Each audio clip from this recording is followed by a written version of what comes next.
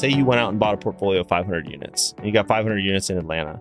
It's really hard to identify like what is happening at like 123 Main Street at any given time with like a high degree of confidence, because you have like a lot of human intervention and you have like a lot of data fidelity problems. And so for us, the way that we think about building the software in building kind of Origin is our property management platform that we've created. Basically, it's how do we create automation and how do we create rules that allow for Origin to effectively be the property manager brain.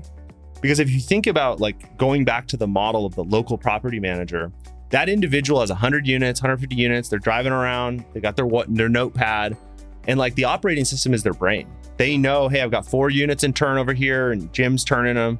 I got to get the sign in the yard over here. Like it's really hard to coordinate these things. And so when we thought about this from the beginning, we thought to go out and support 500,000 units, you really need to create a new way of thinking about automation and a new way of thinking about like data management. And so we unbundled the property manager. So we built a bunch of divisions that are all integrated in by Origin. Hey guys, welcome back to the Fort Podcast. My name is Chris Powers, and I want to thank you for joining me today. This show is an open-ended discussion and journey covering real estate, business, entrepreneurship, and investing. I would love to hear from you by tweeting me at Fort Worth Chris on Twitter. And if you've enjoyed this show, I would be super grateful if you would follow us on Apple Podcasts, Spotify, or whatever platform you listen to. And if on Apple, it would mean a lot if you'd leave a rating and review. Last but not least, you can find all these episodes on YouTube. Thank you so much again for joining me, and enjoy the show. This episode is brought to you by Fort Capital. Fort Capital is a real estate investment firm based in Fort Worth, Texas, with a track record of transacting more than $1.6 billion in assets throughout Texas, Tennessee, and Florida. The team over at Fort is currently looking to acquire Class B industrial deals between $15 and $100 million throughout Texas, Florida, Tennessee, and now North Carolina and South Carolina. To learn more about Fort Capital, visit www.fortcapitallp.com. All right. Ryan, yes, welcome to the show. Thank you. I'm excited to be here, Chris. I was a dope, and Ryan has come up to Fort Worth twice because the first time we got it wrong, and so this is commitment. So today we're going to deliver something for the people. Yeah, I like that. There's nowhere else I'd rather be. I love it, man. Yeah. Well, thanks for coming up. Yep. You're running a company called Darwin Homes, a venture-backed property management company. We're going to talk a lot about that, but the interesting part of your story that maybe I'll kick it off with starts at a company we all know called DoorDash. Yep. So let's set the stage for your career there, because a lot of what you learned there are the seeds and the DNA that helped you think about how to run this business in an old industry called property management. Great starting point. I also, as it turns out, I met my co-founder there at DoorDash. So long story short, I was working in BC before moving to DoorDash. Okay. And we were looking at the kind of mobile distributed workforce space. This was like 2012, 2013. So we looked at, Uber. We were looking at Lyft when it was called Zimride in LA. And then I got introduced to Tony in the early days when he was out raising his first round of capital. And, he kind of sold me on this story. And this is like an interesting thread in my career, is really around the story. And Tony had this story. And so he saw this alternative use case for this distributed workforce, which is like delivery. And at the end of the day, if you think about our thesis at the VC shop, was really around logistics, right? You can get people to move things around a city, and you can kind of distribute this variable workforce. So Tony was really out there with this story around using it to deliver goods, right? And he had this idea that he could create kind of the last mile network for everything. Super ambitious. And they were working out of a 2-bedroom home with like 4 guys at the time. But if you talk to Tony, you'd be like, oh, this is clearly going to be the next massive business. Yeah. So I, in all my wisdom, decided to move from LA up to Palo Alto with my wife, or she was at my fiance at the time, to join this business. And the first day, and the story, with Tony was really, he had like the Stanford DNA. So he was at Stanford Graduate School of Business at the time, had met two young, brilliant guys that could like build the machine, and then Tony could sell the machine. And he's also had another co-founder from GSB, Evan, who's actually one of our first investors in Darwin now. So Tony was actually our first money into Darwin. I love it. So anyways, so my wife drops me off at a 2-bedroom house. And my wife, by the way, she was working at like JPM. So she's like an asset management professional. Like, my father-in-law, he's like a MD at a bank. Yeah. He's like, wait, what? You're joining a food delivery business? And so, but, I saw the opportunity and I believed in Tony ultimately. And he sold the story. And I believed the story. The story made sense. And it was really around this vision. And then if you put the right people together with the right amount of capital, you could create the vision. Yeah. And I think that he was able to just like fight through and execute against a lot of, different challenges, but, he stuck to his vision. So, and real quick at that time, because let's talk about vision for a second. Set the stage for like where we were in the world of apps. Like, was Uber Super Eats early. Out yet? No. Was there other food delivery apps yet? This was late. This was like December 2013, January 2014. Uber operated, for context, only in the Uber Black car. And I think they were in like 2 cities. Okay. There was no Uber X. Okay, so DoorDash, that vision was like the original vision or one of the original visions in what today seems like there's a lot of delivery companies. Exactly. Okay. And so you can get, people to do new forms of gigs or work.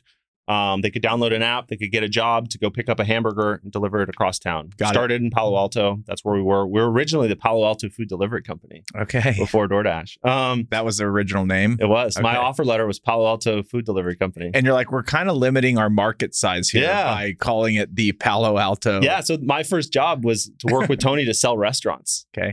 So, going door to door, trying to pitch restaurants. And so. And what was the pitch at that point? We can increase your sales, kind of like, let's diversify your customer base, we can get you some off-peak business, basically anything to get them to sign up. Yeah. Honestly, because a lot of guys are like, my food doesn't deliver well. Yeah. Yeah, of course. Like, no one wanted to really think about food delivery as an option if you were really prideful about your food. Yeah. But the reality is, customers wanted it, right? Yeah. And I think that's where we were playing on, is like the consumer push was so immense. Started selling restaurants there. Quickly became in charge of like launching new cities. So we went to San Jose. So Palo Alto, San Jose, big launch. At the time, it seemed like, how do you actually like scale this thing, right? You got to go get drivers down here. You got to get new restaurants. Fast forward 3-4 years. Yeah, we expanded to like 250 cities. Had like obviously an immense amount of success in a short period of time, not without a lot of challenges. And during the course of that, I had different kind of roles in the business. One was standing up all the local market operations in the launch. Yep. And so that was like really going market to market and expanding the business. And I think that's one of the parallels with Darwin, is like, this is a national business that operates locally. Yep. And so you need local drivers, you need local relationships with restaurants. You just have to understand locally how these businesses operate, because they were so different. Operating in Palo Alto versus Boston, I mean, they couldn't be different as a city on basically all dimensions operationally. Okay.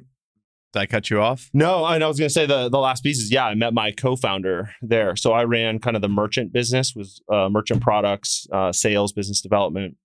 And then he ran the consumer product and consumer growth teams. And so we worked super closely together, became very, very close friends. And then one thing led to another. We decided to start a business together. Okay, we're going to move to the big part of the show, but this is a close second. This is cool stuff. I have a few questions. Did you have any experience in like scaling a company like this prior to going to DoorDash, or are you learning this on the fly? On the fly. Okay. Yeah. There was no playbook for this kind of stuff, right? And I think that was what was cool, is if you could go motivate, bring together a really good group of people, go chase a vision together, and you had a tailwind with you. I mean, you could go do this. And I think the business, although incredibly complex, we figured out a way to simplify it. So I think on the software side, it was incredibly difficult to think about how do you scale the infrastructure to support, millions of deliveries a day, whatever they're doing today. But at the time, operationally, like, we could simplify this down, and we got it down to this launch playbook, like, where, give me 4 weeks and you could stand up Fort Worth.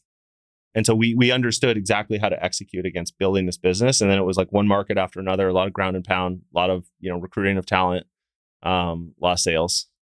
Okay. So that was my next question and you answered a little bit, but you made the comment, the next challenge was to figure out how to scale this. Yeah. Okay. How did you scale it? You talked about the book. Maybe just talk about like some high level lessons learned that said, okay, once we figured these things out, we knew we could go into any city and figure that city out and get in that city in 4 weeks. Yeah, I think it was really about sequencing. So you had to figure out, in any multi-sided business, you have to figure out like what's the challenging or kind of limiting factor in a multi-audience business. So if you think about DoorDash, we serviced merchants, we had the consumer, then you had the driver, right? And they all kind of had to work in unison in order to support the marketplace. Okay. For us, we figured out a way to use the consumer to influence the merchant into signing up. Okay. And so if someone asked me today, like, why is DoorDash? It's two things. One is because of the nature of our workforce, this mobile distributed group, we figured out that we could just go take a menu, put it online, and then like drive volume to the restaurant. Because we would like literally call in orders and the driver would show up in a DoorDash or pick the food up in the restaurant's like, what the hell is going on here? And, I got, PF Chang's like, I got 80 orders last night. What the hell's going on here? These guys in red shirts. But then your sales guy would come in on the back, say, hey, I just drove $5,000 of sales in the last 5 days. You guys want to think about delivery? And that's how we actually like moved the needle. So we used consumer demand to influence the merchants to signing up. And then once we had the merchant signed up, we really, in about 2016, so about 2.5, 3 years into the business, we became a merchant services business, which is like we're building merchant products. We're doing a lot of account management because we knew that the restaurant was really what was driving the flywheel in the early days. But yeah, I mean, the number one hack that we figured out was we would take menus, we would put them online. We got a lot. Put them on like the DoorDash website. Yeah. We had. I mean. Some of the story, me as a customer, you're new to a city. I'm like, oh, they've got PF Chang's on DoorDash. I mean, you would get technically, you would get a mailer in the mail that says Cheesecake Factory now delivers, and then you'd go download the app, and you'd be like, wow, Cheesecake Factory delivers. Like we had these like mega merchants. We called them, what do we call them? Hero merchants. Yeah, and they would just drive your flywheel because you'd get all this consumer demand really quickly, and so the consumer demand would influence the merchant. But also then you'd cross-sell the consumer. So Zach, my co-founder now at Darwin, he was the head of growth. So he was part of the architecture of doing all this. But he also had these like unique insights where he could, once we got the merchant signed up, we could use their SEO juice to actually push volume back to DoorDash. I mean, it was a very elegant way to grow the business. Is it legal to send out a flyer that says Cheesecake Factory is now delivering? I mean, it was a gray area. Yeah, it was a gray area. And so I think what you see is like in a lot of these businesses, like at the time, there was more exposure on the driver's side, right? Are these like employees? Are they contractors? This gray area? No one really knew. And I think what happens is when you see real innovation quickly, the law it trails, right? Yeah. And so for us, you just pushed it and we used to apologize later. And I think for us, I used to joke that like Travis at Uber, Ryan Graves was one of our first investors, the first CEO at Uber. He's on the deal with us at Darwin now, but they used to be the chairman of the board in like a joking way. Cause like Uber was so far out that no one was going to put this back in the bottle. Right. Cause you couldn't take these jobs away from the millions of people that are driving people around the city. And so we knew where Uber went, DoorDash went, and Uber got too big to fail. And too many people were relying on this for income. And so we just pushed the limits, and then eventually we signed up all the merchants. And I think in the 4 or 5 years, we probably signed up like 90,000 merchants. And then we expanded the platform into, some really interesting things around Walmart delivery, Whole Foods delivery. And that's really where DoorDash has now become, in my opinion, like category defining. And I think that Tony, his ambition is he's going after Amazon. So he's going to be the real-time Amazon, and he's going to have it like the local infrastructure built, and he's leveraging all these like distributed stores. And yeah, I think he's going to take a run at a huge vision, which is this real-time get anything now in your city. It was looking back, it was like a crazy story. Fun ride, learned a lot, built a lot of great relationships, wouldn't trade it for the world. And then, my co-founder and I became best friends and decided we want to start a business together. All right, I have one more question. Sure, fire away. Then we're going to go. I think when we talked like maybe the first or second time, and I think you've kind of answered it, but let's like wrap it up into something that's a little more digestible. Sure. You just kind of said like DoorDash did it. They were profitable. Like all these other food delivery apps and things, they just weren't the real deal. Like they just never could make it. And you're like, DoorDash did it. Mm-hmm. What did they do that just totally, they were playing chess while the competition was playing checkers? Like what did you figure out? Aside from being able to sign up people and do all that, how did you do it profitably when so many people couldn't? I mean, that's a great question. I think that DoorDash, they were relentless in their execution. Yeah. And I think that ultimately at the end of the day, if you look at businesses that are successful, they have great people. Yeah. I think DoorDash has one of the best management and leadership teams in the game. Yeah. And I think they were relentless in their pursuit to kind of crack the code. Yeah. And I think that's part software. It's part kind of growth in the way that they were able to acquire customers and the way they're just able to continue to extract value from partnerships. Yeah. And because ultimately this is a scale play and they were able to kind of get to scale. And I think a lot of this too is luck, right? I think my mentor taught me a long time ago, you'd rather be lucky than good. Yeah. And I think DoorDash's timing was perfect. And I don't think that in an environment like today, if you were trying to start DoorDash, it'd be a very, very different scenario. Yeah. And we're going to get to today, but we're going to do to today later. All right. So you meet who's become one of your best friends, if not your best friend. Zach. Yeah. Zach. He's the brains of the operation. He's the brains. And they just ask anyone. They ask still Tony. let you show up. Yeah. That's what I'm just here to support Zach. Zach, if you're listening to this, we love you. I don't even know you yet, but we love you. Yeah. So does Johnny. He also, like, for context about Zach, he was the head of growth at Facebook as well. So, and now he's in property management. So, okay. He's a very interesting dude. So we have Facebook, we have DoorDash, and then two guys that are on this hyper growth, hyper scale world that y'all live in. You decide to get into one of the most archaic industries in the world. Yep. That has not had any, the words scale and hyper growth do not come to mind when I think about property management. It's not built for scale, this business, like the industry. And you said, that's what we're going to go after. So let's just start with, what was like the initial thesis? I know that's evolved. You've learned a lot, and we're going to talk about that. I've learned a little. You've learned a little. What was the original thought? Yeah, so I think Zach and I were exploring opportunities for about 6 months, what we wanted to do next. And I think for us, for me, again, it comes back to the story. Yeah. And kind of looking out under the horizon, saying like, hey, what are big opportunities? How let's create frameworks for analyzing the opportunities, and then what's a vision that we find compelling that we think we can go put together. The framework was important as a starting point. It was really about fragmented businesses that didn't kind of have like a integrated or simplified value product. And then I think the last piece is just like this general like NPS, like low NPS. Like if you look at businesses that are kind of defined by those elements, I think they're ripe for someone to go take them on. Okay.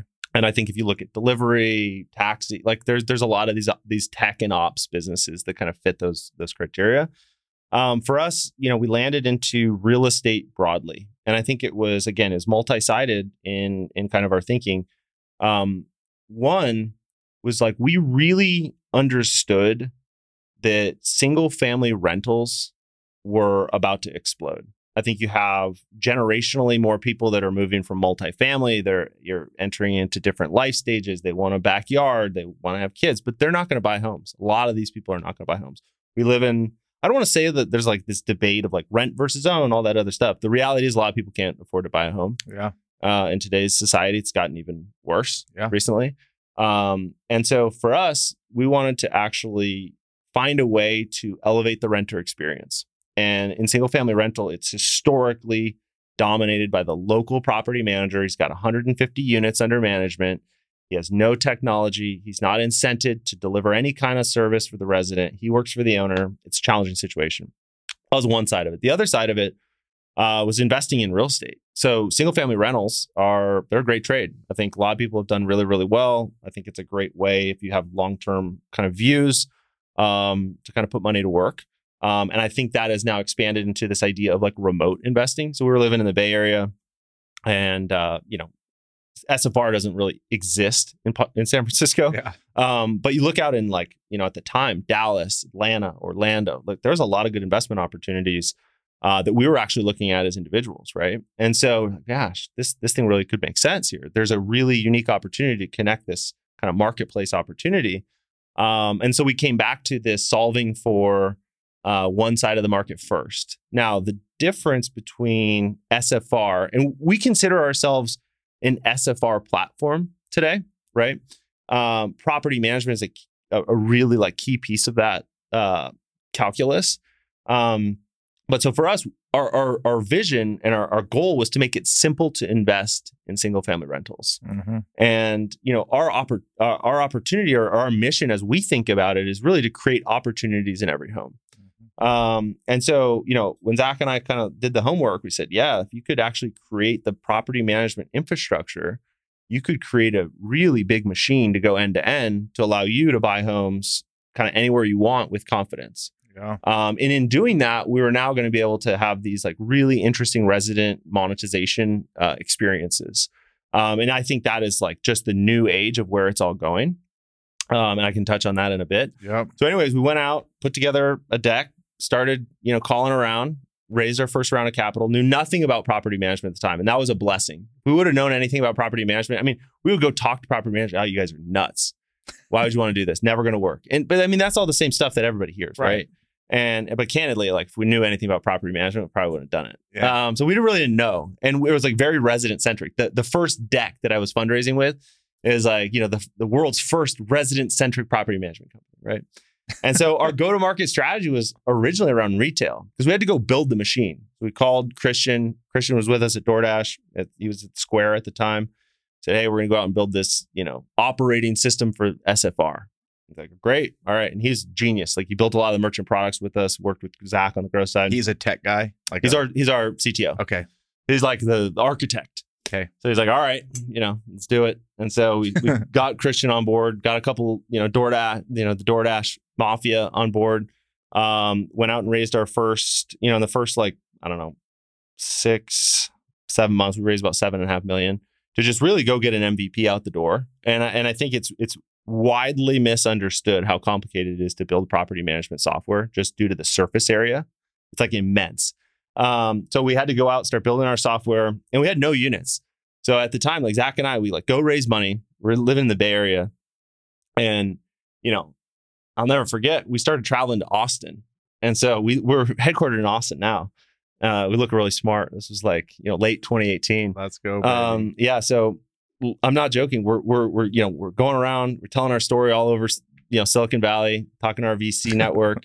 And they're like, great. So where are you going to launch this business?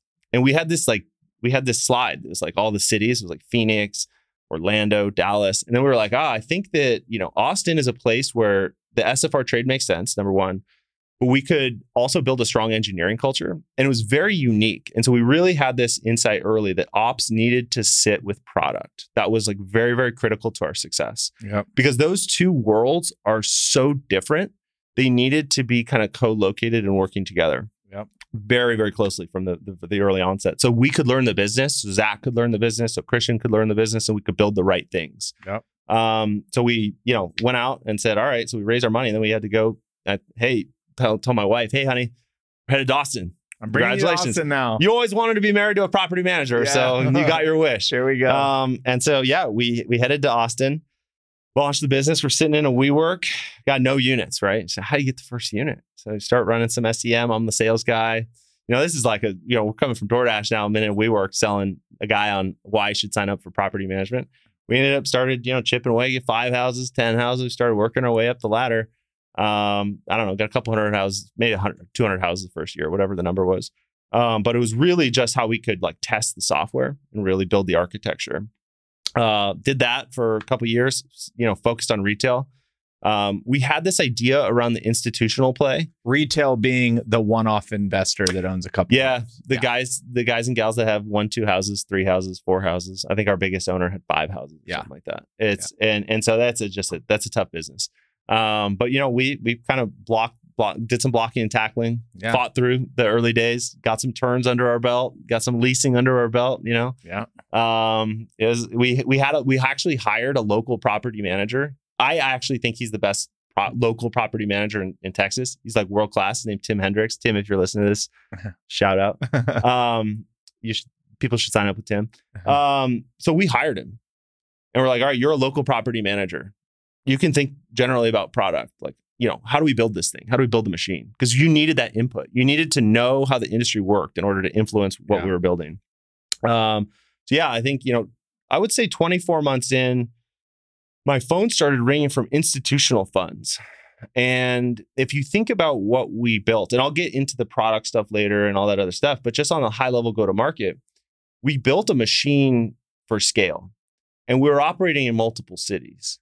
And so if you think about what we had kind of created, we had a lot of product market fit with the institutional fund that wants to deploy capital in multiple cities quickly, wants access to data, and they want access to really like strong operators. And so, my phone started to ring, and we started to take a step back and say, this institutional trade is real.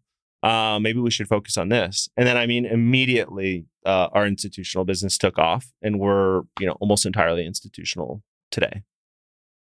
So, but I think if I had to summarize that, that's like a point in time for our business where like eventually we'll circle back to retail, but we're just drafting off the tailwind. And so, I think if you have a vision, you have to be flexible in terms of how you get there because like things change. And for us, the institutional wave is just allowing us to get to scale. And this is a scale play, similar to delivery, right? Yeah. You have to be at scale. The institutional funds that are buying 300-500 homes a month, it's the fastest way to get to scale in a lot of these local markets. Why do you have to be to scale?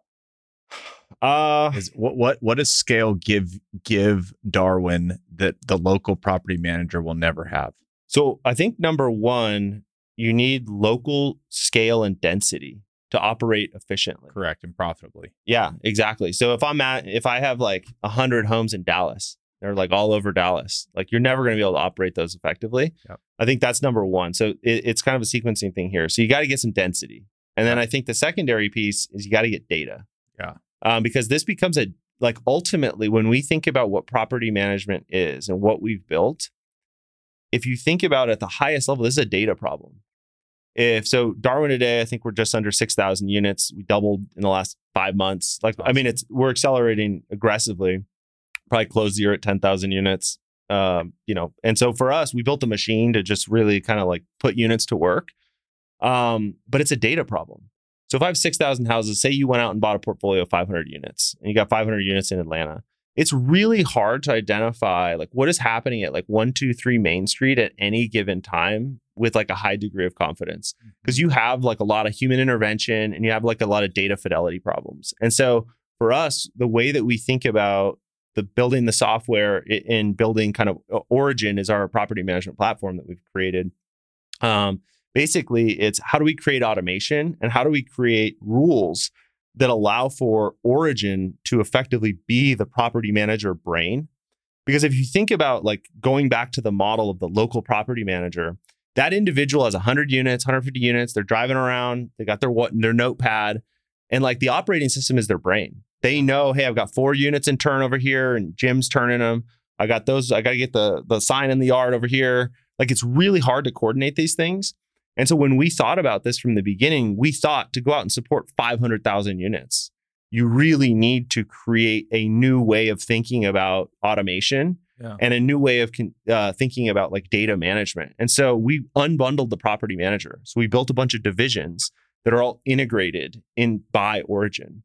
And so it's really kind of this concept of like a compound business where we have a leasing business, a maintenance business, a turn business. And we've built accounting software. You have to integrate all of these different things, but it's all interconnected on our proprietary task management. Because at the end of the day, property management is really tasks at scale, right? It's like there are an immense amount of tasks that have to get orchestrated.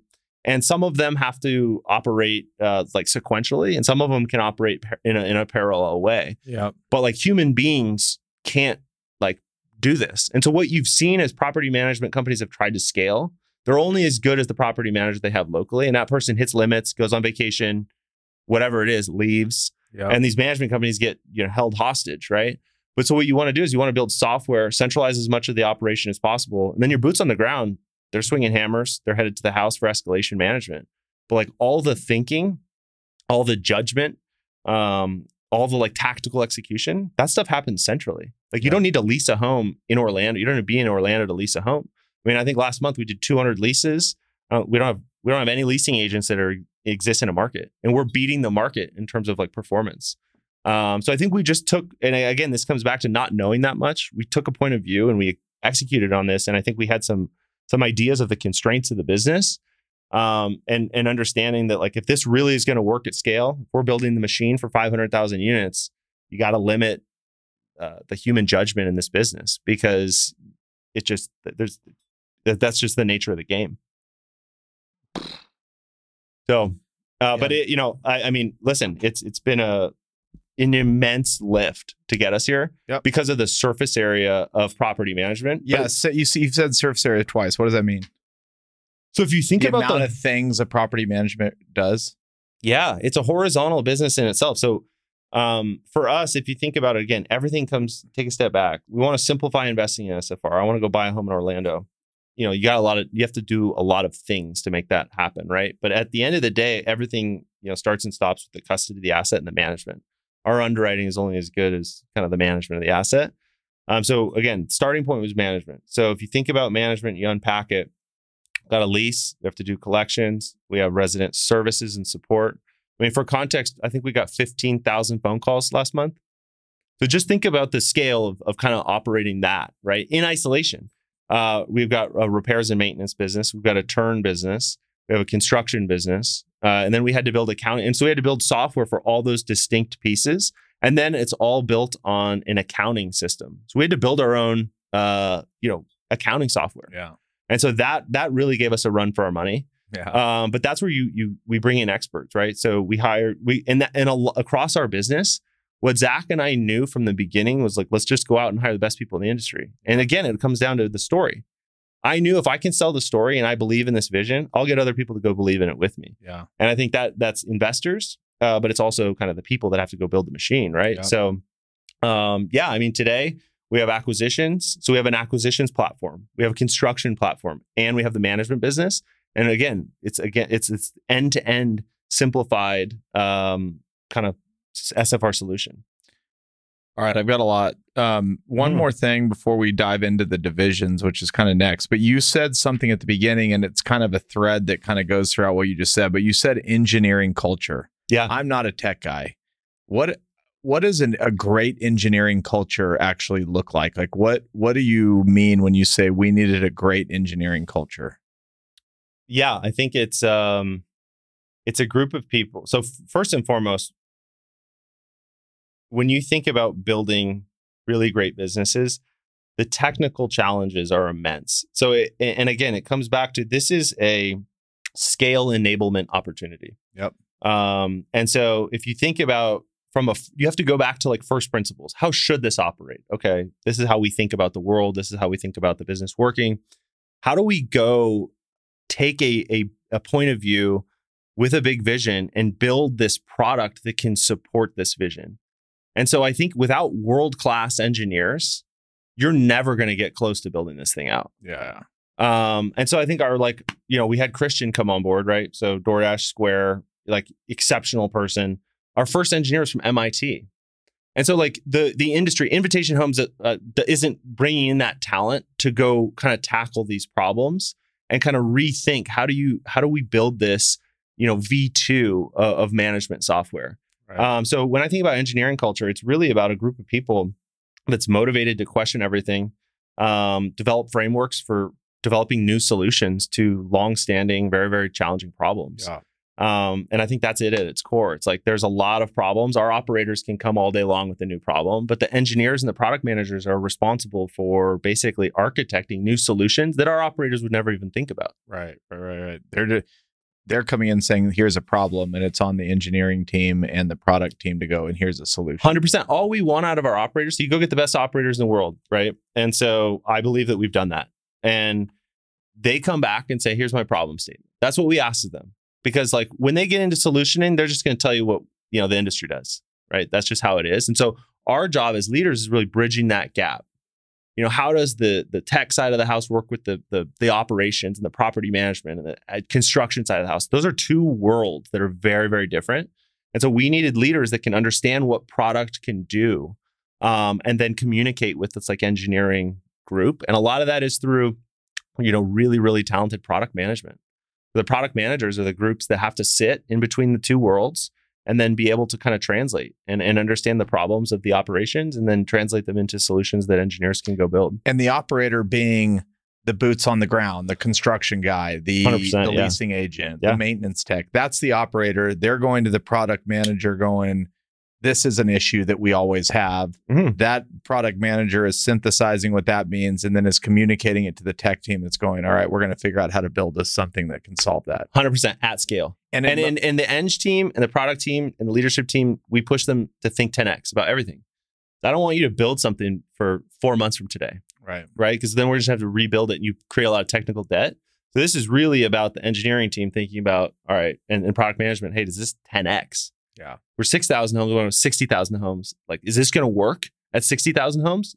No. All right, then let's go back to the drawing board. And when you're in the early stages of this, and I know we're kind of having just a build a company conversation for a second, but okay, here's my problem, product manager. Mm-hmm. I'm assuming the solution, the engineers come up with maybe like 3 ideas for how does the best idea win? And early on, are you maybe testing different solutions to different people? They don't know that's happening. Like when you decide to go all in on the 10X, this is the solution. Yep. I'm assuming you've said no to a couple other possible solutions. 100%. I think saying no is like more than half the battle. How do you test? How do you do all that? Well, I think it's a partnership, right? And I think it starts with having the best operators that can understand the real problem. I think one of the biggest challenges in property management and in real estate broadly, at least in our experience, is getting to the root problem. There's a lot of symptoms out there, right? And so, and you'll hear a lot of property management and real estate. It's an anecdote driven business because there's not a lot of data, right? And so I think, one of the biggest challenges is getting leadership that can understand how to create a problem statement and understand what is the root problem? Why are we doing this? What is causing this? Digging deep.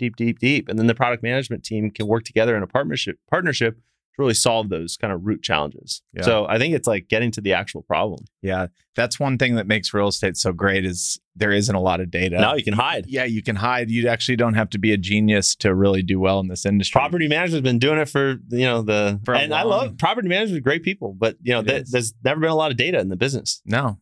And it's all anecdotes and it's a lot of offline stuff, right? And I think that's part of the challenge in the business, but it's part of the opportunity as well. It is. And the problem is, if you're only going to run 100 units in a city, there's just not a lot of money there to pay for a lot of innovation or thinking deeply. I mean, you can't. I mean, if we're being honest, SFR has never really had a lot of talent. It's the last house on the block for a lot of people. Right. No one woke up and was like, I really want to be an SFR property manager. Yep. That's the reality of the business. And so there's not a lot of talent. Yep. And so I think now that's starting to change as this institutionalizes. You have more people moving from multi. You have more, kind of folks that have been, experienced more on the finance side that are stepping in. But operationally, when you think about real expertise, a lot of this is just shots on goal in this business. They've seen a lot. You've seen a lot in Atlanta. You kind of been around the business a while. So you need to extract that value and then productize it, be able to scale it. Okay. So we're going to go from that to we created all these divisions, and I want to talk a little bit about the divisions. Sure. And then I want to talk about this SFR explosion and institutional capital coming into it in a big way and how that changed your business. All right. We got accounting, which for anybody that has never been in property management, it's like all accounting at the end of the day. It is. Everything rolls Where's up. the money? It's where's the money. Yep. And the owner wants to see it, and the property manager wants to know where it's going. But you have, let's kind of relating it to the DoorDash conversation, you're arriving in Orlando. Mm-hmm. You need to deploy your construction business, turn business, maintenance business, leasing business. Yep. All that needs to happen. Mm-hmm. So let's just talk about when you arrive in Orlando, what's happening. And then I want to talk about like this tech that you've built, what these people that are boots on the ground are interfacing with to make their jobs better. Good question. So day zero in Orlando, typically what happens is we've adopted now what we call kind of, in the near term, it's a client-led model. So an institutional fund calls us, hey, I'm going to go buy 250 homes in the next 90 days in Orlando. Okay. You already answered one question I had for later on. But we'll talk about that later. You're letting the client take you to places. In many ways, yes. We've intentionally launched markets, but I think the go-to-market, this is a tops-down go-to-market. Yeah. And it has to be. Yep. And it's just like a much more cost-effective way to build this business. Okay. So client calls, hey, I'm going to go buy 250 units in Orlando. You guys got 60 days. Great. We stand up, we get an area manager. That person's kind of a Swiss Army knife, but they're we call them asset specific, meaning they don't really need to know anything about leasing. They don't need to know anything about resident support. They really need to know, hey, can I inspect a home? Can I deliver a lockbox? Can I do notice task management? It's tasks, right? Local tasks. So for those individuals, they have an app. And basically they wake up every morning and the tasks come from Origin. A lot of this stuff is workflow automation. So something happens during the life cycle of a home, which basically kicks off automated workflows. Again, it's about limiting judgment. So we know with confidence, hey, there's a move out happening. These 20 steps need to happen to get another resident in the home. And how are we orchestrating that across all these different teams? Origin is dictating the tasks.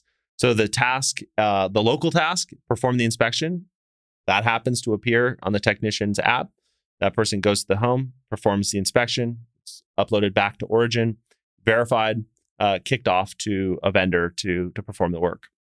And so the local individuals, this is where there's a lot of kind of similarities with DoorDash, where it's really about empowering these individuals to perform their tasks well, simplify their lives, set their expectations. You log into your app, you do your tasks, go home, and that's your day. And I think that we can rate all the different activities that they're doing. But again, we're limiting the judgment. And I think that's helpful for our investors. I think it's helpful for the scalability of our business.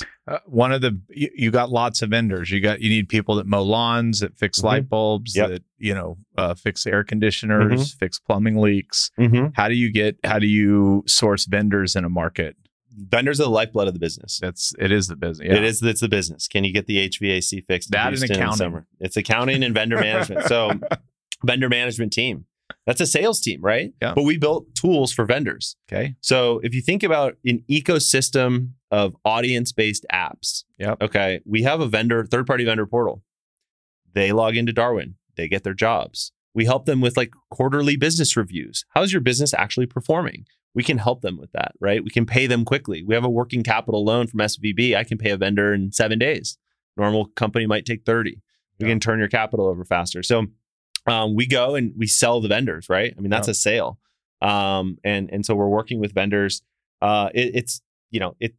It presents challenges, right? Yeah. I think you're kind of constantly evaluating. This is where you separate yourself from the pack. That's right. And then it becomes around what do you internalize? What do you third party? I think that's always going to be a constant dance in the space. But yeah, the vendors are the lifeblood of the business. They're local, and you need them. If you think about just the Orlando example, Orlando's giant, right? It's not as big as Dallas, but still a mega city. And so you need vendors in all these distinct kind of sub-markets.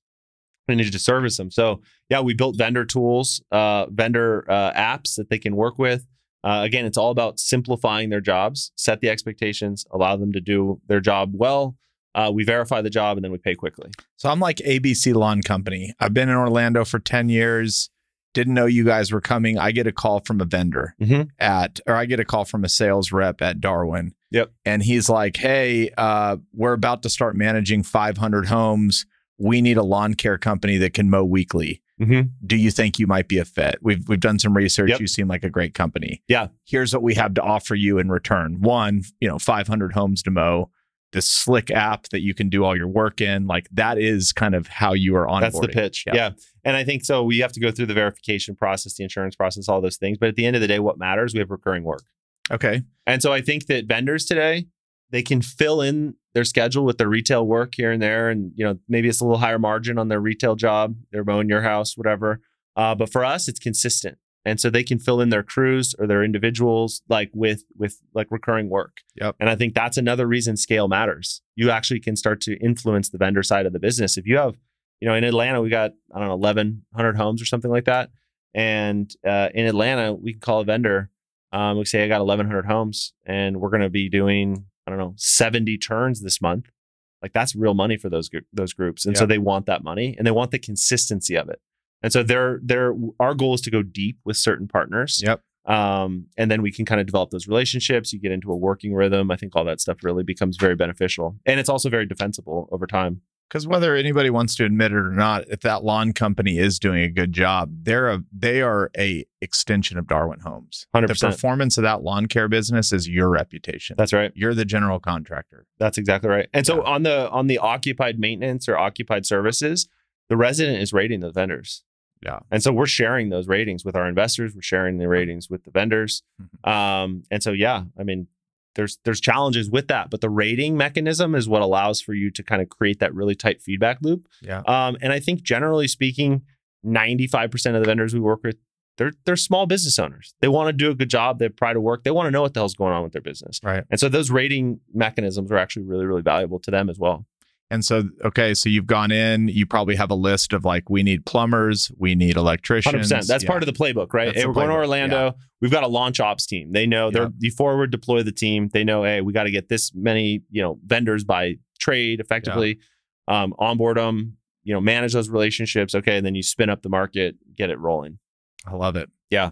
Let's take a quick break to highlight this episode's sponsor, Juniper Square.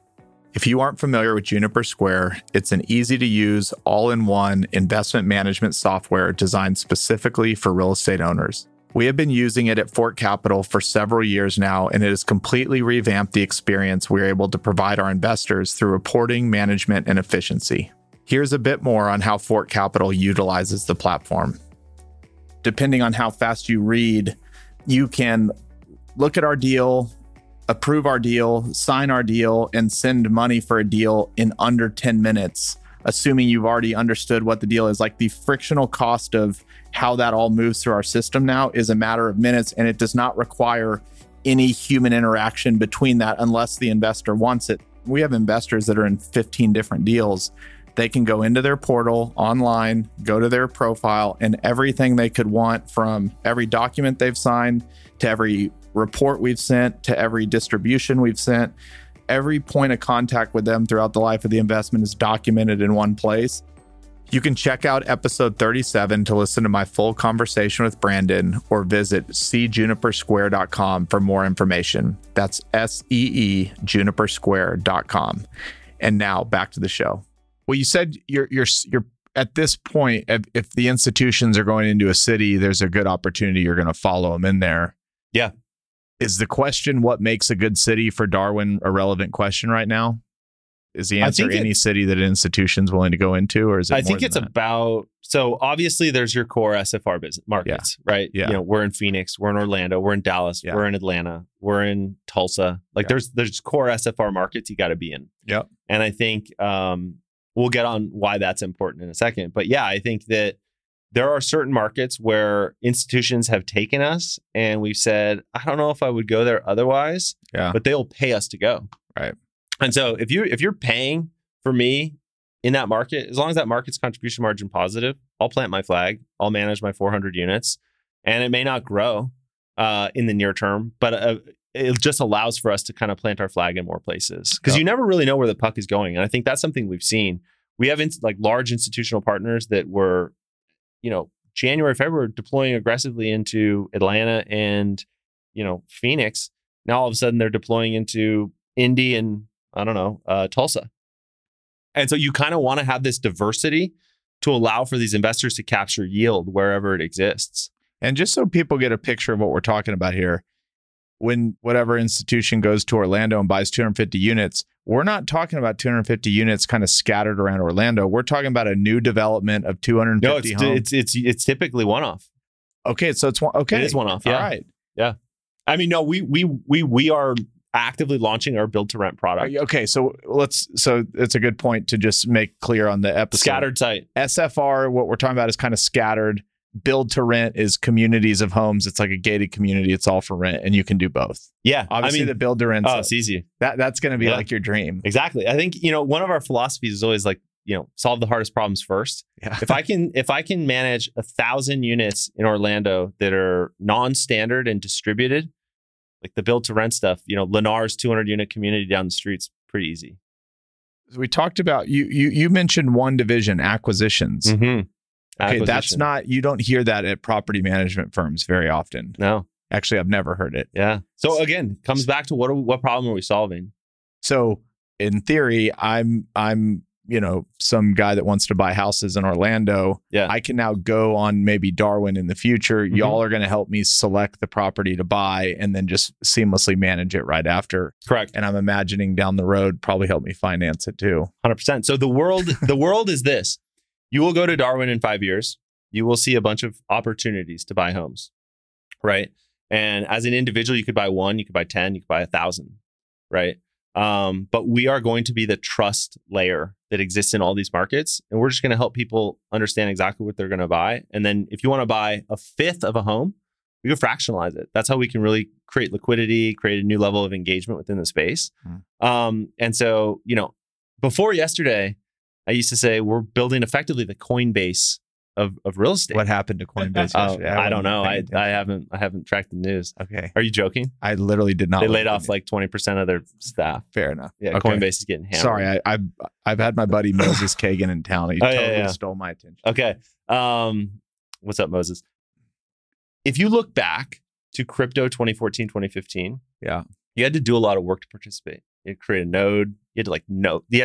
You had to really be in crypto. I think you still have to do that in 2020. Sure, but it's a lot easier. Yeah, my sister could download Coinbase and buy Bitcoin if she really wanted to, and she wouldn't have to do much work. Yeah. But back then, you actually had to do work. Today, if you want to participate in SFR and you want to do it in a geographically unconstrained way, you have to really do a lot of work. Yeah. If you and I want to go buy Charlotte right now, great market. Yeah. I've got to get a broker. I've got to get a contractor because every home needs to be repositioned. Yeah. I've got to get a management company. So we're going to go end to end.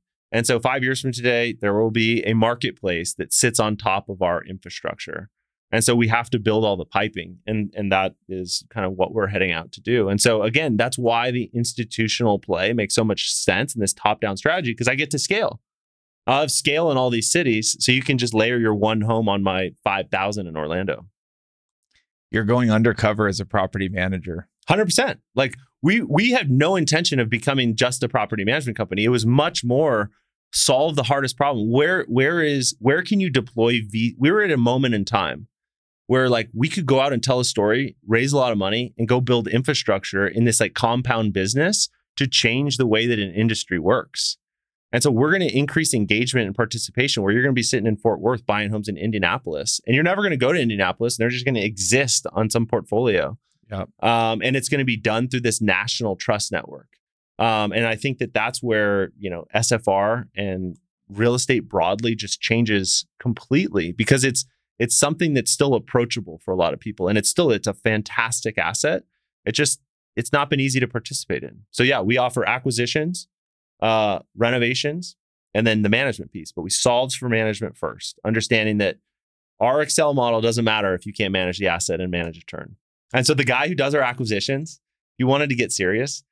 He was the head of SFR for Sternlicht at Starwood. Oh, really? Yeah. So he's bought 10,000 houses in his career. And his job is not to go buy onesie twosies. His job is to find the 100 homes he can take down at a time. I mean, we built an acquisitions platform. So we have a proprietary feed of houses that we could pull up and look at Birmingham, and we could see what's what. And so Birmingham, so you Alabama. could just sit there and just bang, bang, bang, bang, bang, start pulling down ones and twos, and that's where the value is, right? It's actually really, really hard to put together, a portfolio. Like portfolio transactions are difficult to track and find, and they're competitive. They have, And so what everyone wants is these aggregators, right? They can put together the ones and twos and then, kind of reposition them, manage them, stabilize them. There's a lot of value in that. So so like we're prepping in the third quarter. We got a large institutional fund wants to put somewhere between 120 and 300 million to work in the third quarter. So Chris, who's a legend, his name's Chris. He works on the strategy, sits down, and what this is going to allow us to do is also go direct with like different sources of capital, because SFR today, it's like dominated by like real estate private equity guys like you that know the business, they know how to get into it, they can eye opportunities. But what we're seeing now is asset allocators that are just saying like, hey, I need 5 to 7% exposure to SFR. Yeah. I'm way too exposed into commercial right now. I need to diversify. And so I think what's happening is SFR doesn't have there's not like a giant pool of people that know it well enough. And then how do you actually like buy it, manage it? It's like a lot to think about. And so people want to just come to a solution and say, hey, I just need to put 50 million to work. How do I do that? And Chris will draft your strategy. He'll deploy your capital. And then we can kind of effectively show data around like, hey, this is how this is going to perform on our platform. Well, do you become like a private equity where like you're responsible for the returns? I mean, there's a world where we could start doing that. Yeah. Okay.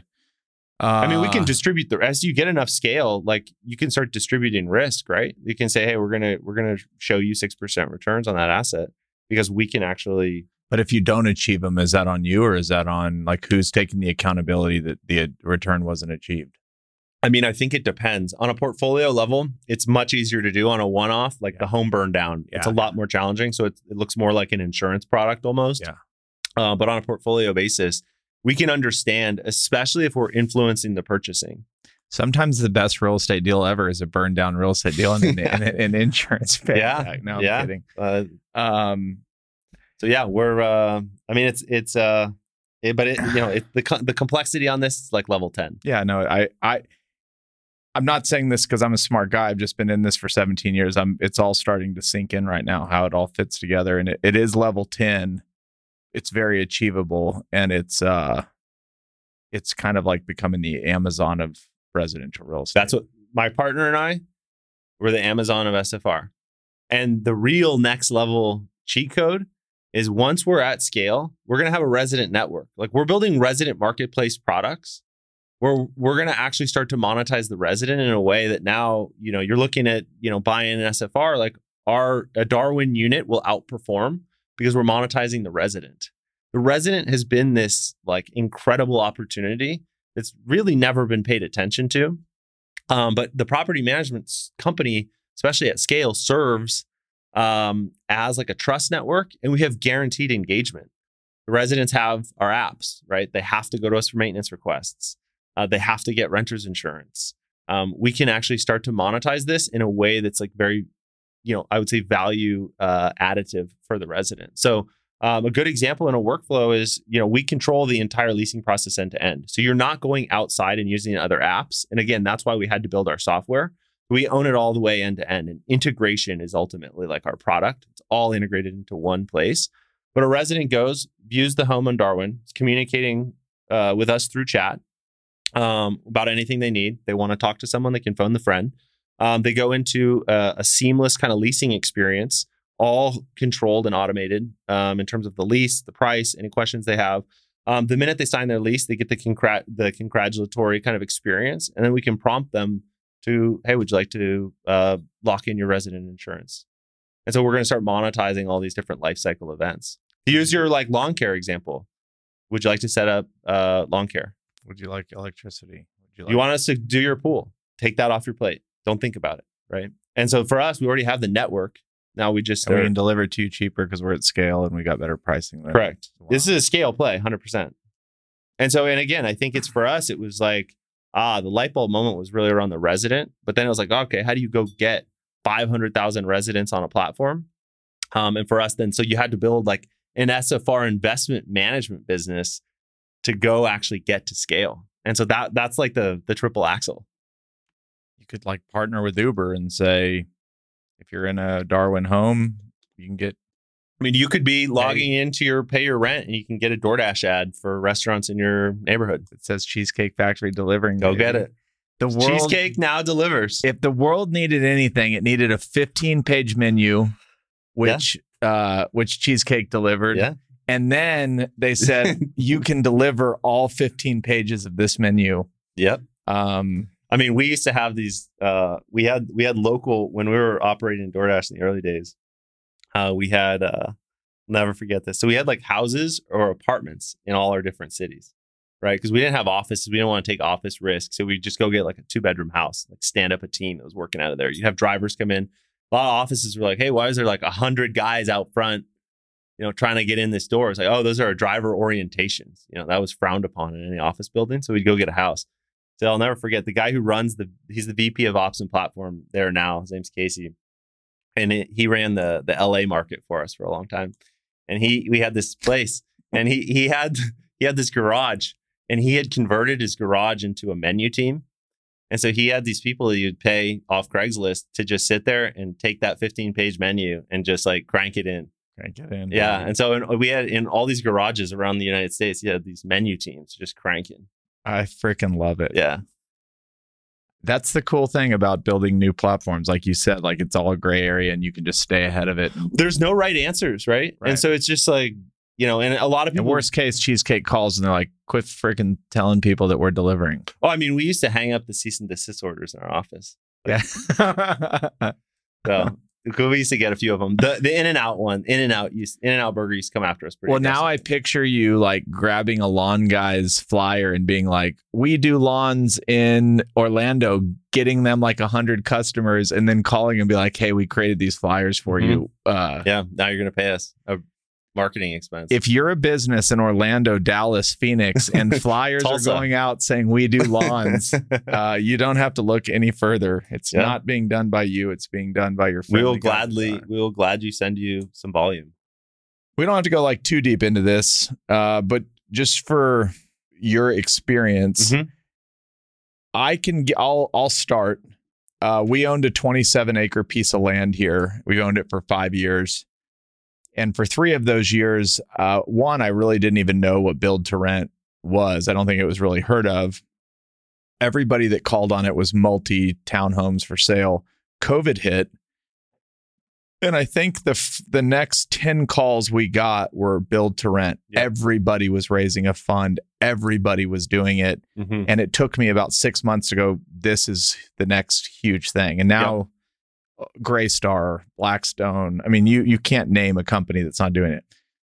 Everyone's in it. The builder, how big is this going right now? How big are we talking here? I think it's huge. I think if you think about it structurally, you have a shortage of single family rentals. And I think that you have a large part of the population that wants to move into single family rentals and can't afford it. There's a lot of headline risk in SFR. So again, SFR, single family rentals, scattered site. That's how we think about it. Build for rent, BFR, right? Build for rent's been happening for a long time. Just got rebranded in the last like 36 months, and whoever they hired to rebrand this thing did a really good job. But I think at the end of the day, like institutional funds want to participate in the yield opportunity that is kind of this opportunity where people are wanting to move into their own space. And I think that this allows for them to be part of the solution. We're creating new supply in Fort Worth. And, I think it's a horizontal apartment building, effectively. Yep. And it's usually single tax parcel. So, I think that it will be built specifically for rent, the rent use case, all the materials, the builders are into this. And I think that it's a huge opportunity in the right markets. Yeah. I think where people are getting aggressive, we saw a deal, it was a large, build for rent opportunity outside of like Omaha. And I see that and I'm like, people are going to stretch this thing just like capital chasing something so aggressively. There's going to be some, interesting assumptions built into those models. I think that SFR is kind of in flight. I think build for rent in the right areas will do very, very well.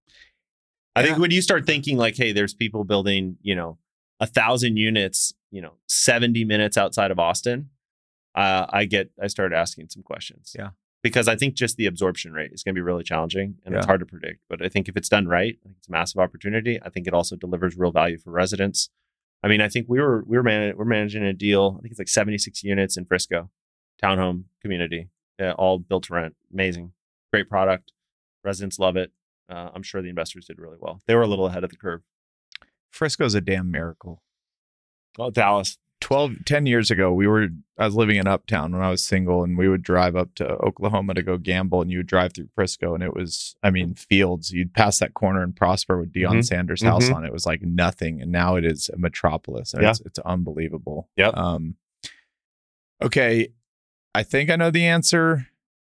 What do institutional owners care about, and what do retail owners care about from an owner side? When you're reporting to the owner, is it pretty much the same, like how much money am I making, or are there subtle nuances that are changing?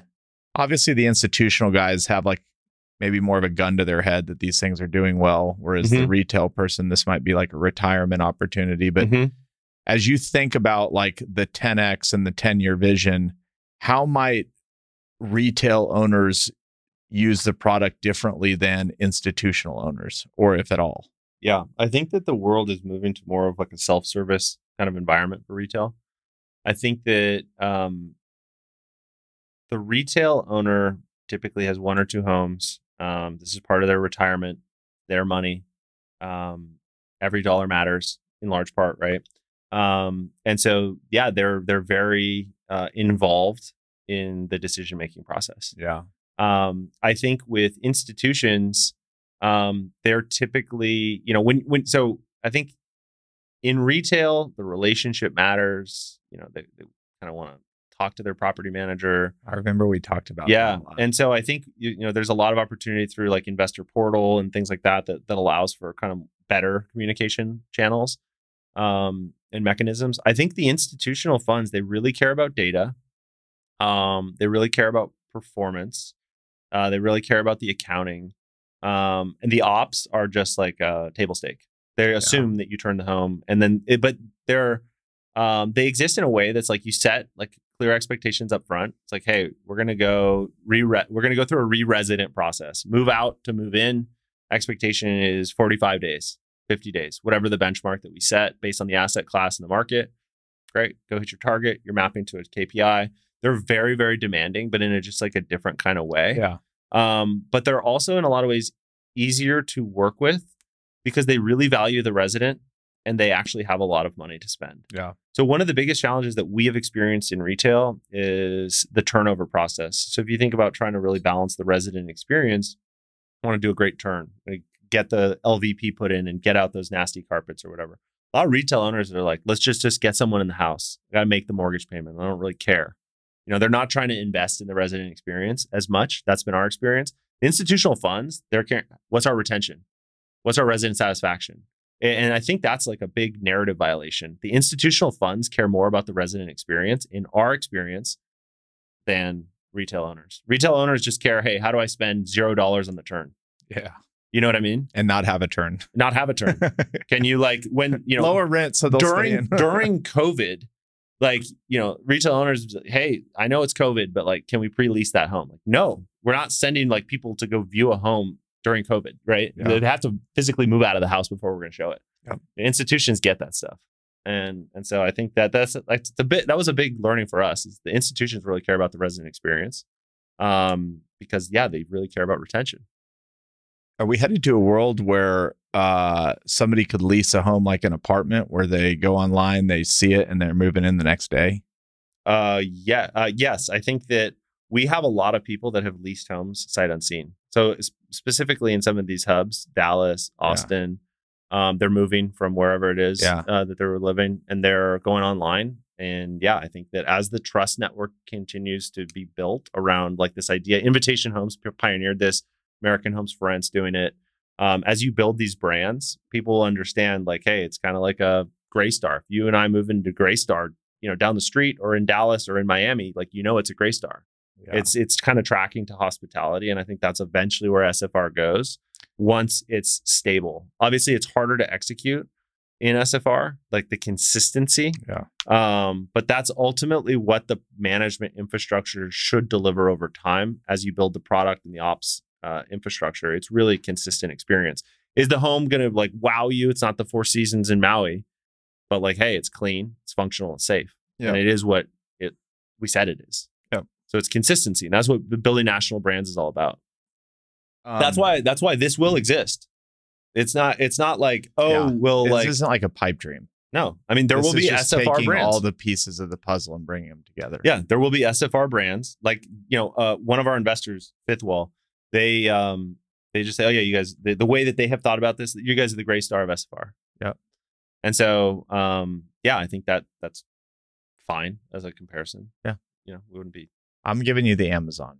Amazon's way better. I'm giving you the Coinbase, you guys can go lick your wounds, but Amazon, you're in. Amazon of SFR. Well, our goal though, when you ask about acquisitions, construction, management, when you think about this modular set of services, the client that's going, this is crazy.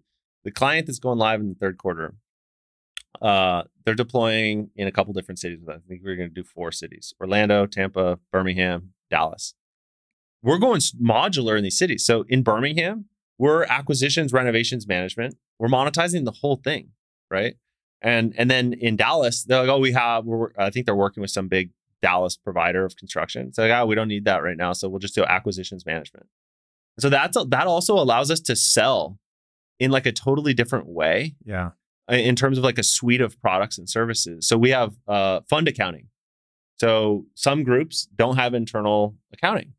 We can do fund accounting. I hired the head of property management accounting from Tricon. She works for us now brought her team over. So you want fund accounting? We've got the lady from Tricon. She's the best in the business. And so we can set these services. You want asset management? Oh, we have the asset management team as well. Because like that's not the same thing as property management. Everything's for a fee. And so again, it's just like, what do these funds need with the idea that we're solving for increasing participation? And that's why, like, we're talking to like sovereign funds that, we were talking about one, I need to get you that intro, but like there's a couple sovereign funds. Yeah, SFR. Great. And those are the best customers because they'll they're pretty hands off. Let's go back to the resident monetization experience for a little bit. Yes. Because like you could sell air filters. Yeah. Like you could also sell like credit cards. Could you sell like, this is maybe could you sell like paper towels to them? I know they could just go to Amazon and order paper towels, but I don't know if Darwin is buying $100 million of paper towels a year off of Amazon. I think we would want to cut that as you don't want to really be in the like supply chain business in that way. I think you want to actually have we'll solve for this and this will be an iterative process. You and I could, throw stuff at the wall. Like we're going to sell this and that. I think the reality is it's a lead gen opportunity for services that exist and are happening around the business. And we're a consolidation point. Yeah. And so, but I think for us, the guardrail and all these things is the resident experience. So when I sign my lease, if within 10 seconds I'm prompted to get resident insurance, like I already have to do that anyway. So where do I go? I got to go online. I got to fill out some forms. It's a pain in the neck, right? But I've already actually put all my information into the system. If I can now auto prompt just add resident insurance and we're underwriting it, that's simple. And like if the fees are the same, why wouldn't I just kind of do that in kind of these attach rate kind of opportunities? And then and then you can customize it. So if you're living in Florida, everyone in Florida apparently has a pool. It's like, would you want pool service? Yeah, sure. Like it's a trusted local guy. You just moved to Orlando. We can kind of skim that. And I think again, the philosophy was built on the idea of value add. And it's not like, so I personally, like there's this resident benefits package that people like tack on in the industry. It's like a talking point. It's like, we send you air filters like once a month. We change the air filter. It's like, I don't change the air filter on my personal residence once a month. You know what I mean? But you're going to get a $15 bill for that air filter every single month. It's like, really? Yeah. They're just like, come on, man. You know what I mean? And then it's like, 24/7 maintenance support. We're going to charge the resident for that. That's like property management in a nutshell. Yeah. Like, we're charging you for our product. Yeah, exactly. We're charging you double for our promise. Exactly. Like, thank you. So I think for us, it's like value add. And it's like, hey, we'll actually coordinate the lawn care, so you don't have to do it. And we're not overcharging you, because that's where you're actually saving money because you have scaled. You have pricing. scale. And then we're actually, in a lot of ways, you can monetize the vendors, right? Because you're tapping into the vendor marketing budget effectively. So the resident monetization, though, like we're working with a partner, this like next level. They're like a data company, like big time. And they're like, oh, we could underwrite the resident and like sell credit cards. Yep. And so that's where it becomes really interesting. Or auto loans. Oh, you paid your rent on time for the 6th straight month. Have you thought about getting a new auto loan? Could underwrite that. So you just leased a house. You get a free Cheesecake Factory dinner if used within a week. Yeah, exactly. 100%. That's low hanging fruit. If like 5 listeners don't at least go to Cheesecake Factory after this, they're already all going to be signing up for property management. Good old Cheesecake Factory. Okay, here's something that I've been thinking about lately that I have heard more of, and maybe you've thought about it, maybe you haven't, maybe you don't care. We're talking about managing for the renter. Mm-hmm. I think one of the biggest needs of people that need actually a manager of their house is like the person that owns their own house. Yep. They don't realize, like, people ask me all the time, like, why might it be better to rent than own?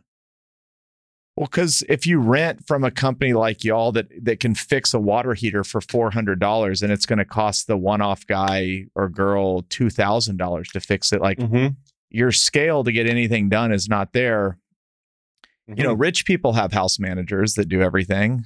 I think like one of the biggest untapped markets in the world is just people that own their houses that don't want to have to deal with all the headaches. I 100%. mean, our lawn care guy fired us the other day. Nice. So we had 2 weeks of like no lawn care. Yeah. We like the whole deal. It was like a whole shenanigans at our house.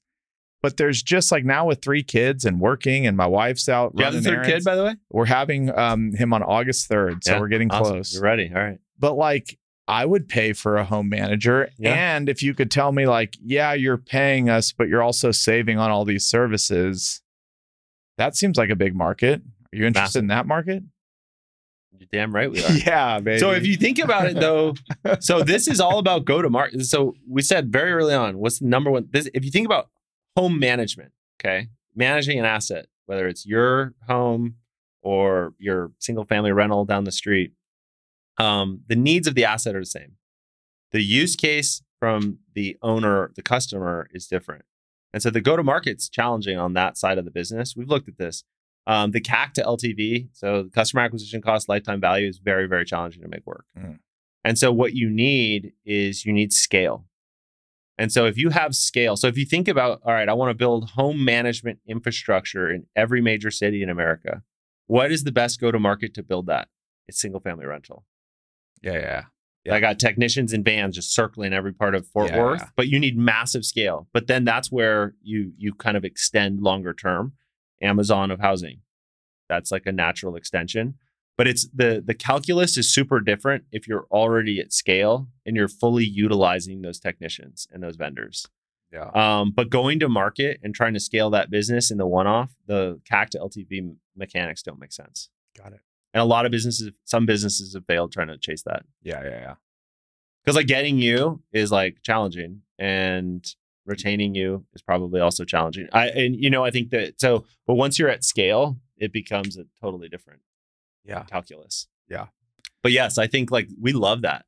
That's like, interestingly enough, that's one of the most common questions I get from venture capitalists, because they all have to say the exact same things. Like, hey, can you like manage my house? My like AC stopped working. I gotta like go on Yelp.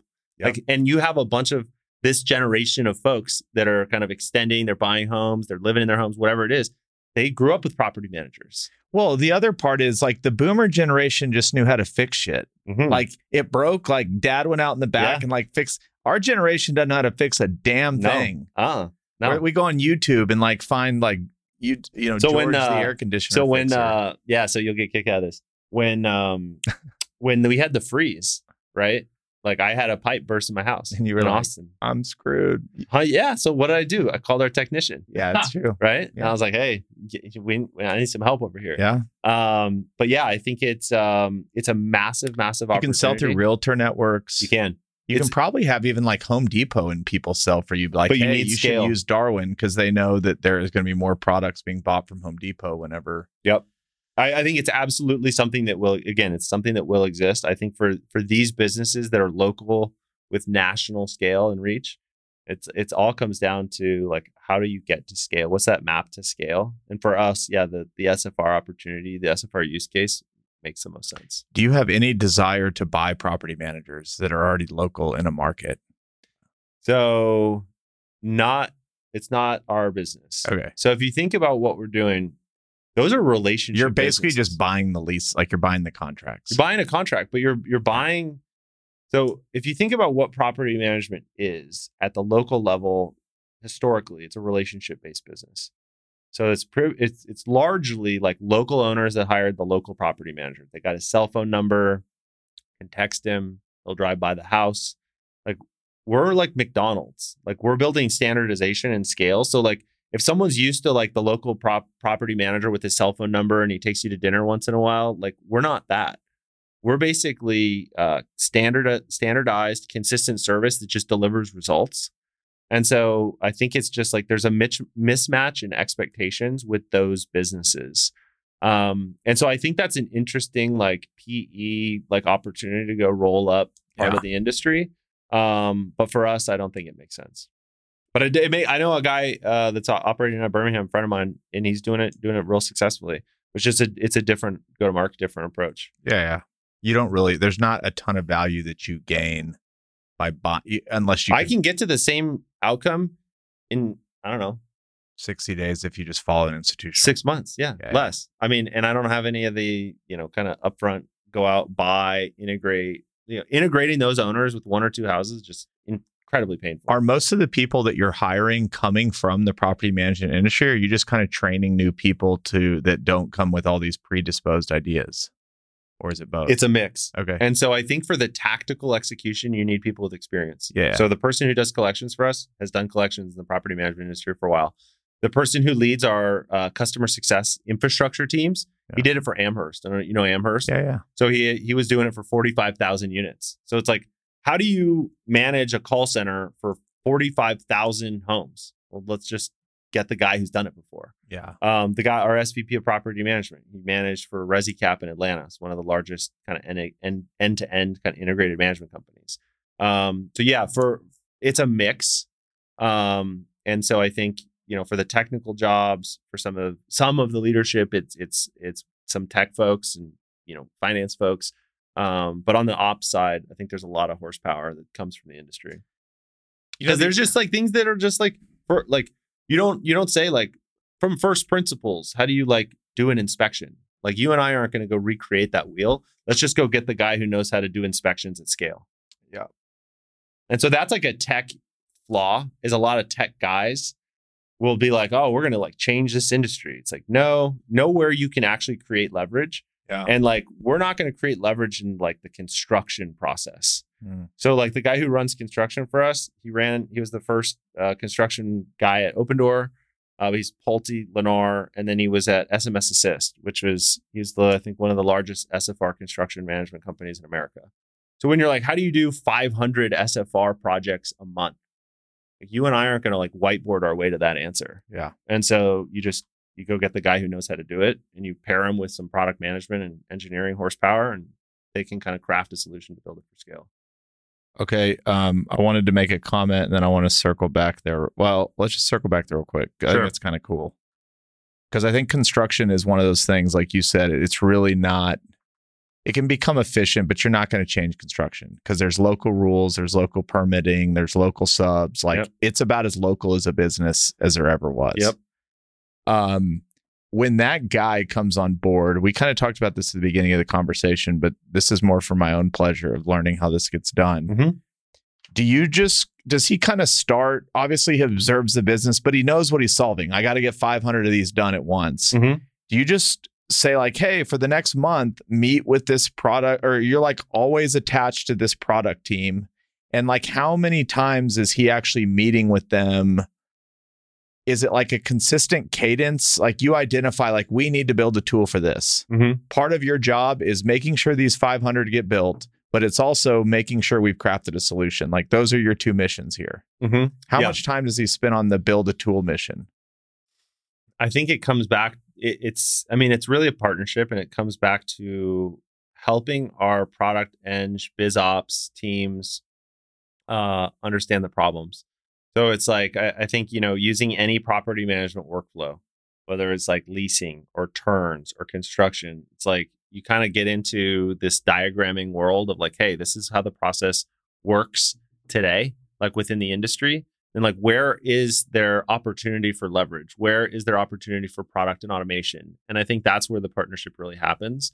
So it's really, it really comes back to informing the product management teams about like what the process is and what problems have you experienced, when you're trying to do 80 projects next month in Atlanta. And a lot of it will still come back to like the local problem, but there is some opportunity for product efficiencies and then maybe communication tools and things like that. Got it. Okay. So, but yeah, I think it's there's the onboarding time to impact in the business is like fairly long. Yeah. Because you kind of have to kind of build the machine, and a lot of it is like you start operating the business, learn where the problems are, and then you solve the problems through some, kind of prioritization framework. One of the things I like about the institutional clients is they're also like super sticky. Yeah. If anybody's ever tried moving 1,000 homes to a new property manager with 1,000 addresses and it's one thing to move 300 apartment units all under one address to a new manager. Yep. It's another thing to move 1,000 homes across the city to a new manager. It's a very sticky. Well, and you have the accounting layer, right? Yeah. You're like deep. You own the finance, like the accounting and the reporting layers are super deep. And so, yeah, you hit your targets, and I mean, you're going to be sticky until they transact and like potentially sell the portfolio to Invitation Homes or something like that. But like our goal is to, even if we were to kind of transact, like say there's a partner that builds 500 units, they have a 5-year fund cycle or whatever, they want to sell the portfolio off. Our goal is to actually retain the management on the back end. Like we know the units, we have the data, we're operating them well. There's not a lot of upside for the change in management to kind of switch the management if the units are performant. So yeah, it's very sticky. An overnight success in our business that just kind of happened. We've sold 3 portfolios, retained management on all of them. We now manage 3.5 million square feet. It's amazing. And they all went, they interviewed all the big boys. And at the end of the day, there's just one, I think we do a good job, but there's just a lot of headache in moving property managers. There's a lot of headache. It's a lot of headache. Different accounting systems, different everything. Yep. You're just introducing risk. Yeah. And so they know the process, they know the assets, they're local, whatever it is. I mean, switching property management companies is a pain in the ass. Yeah.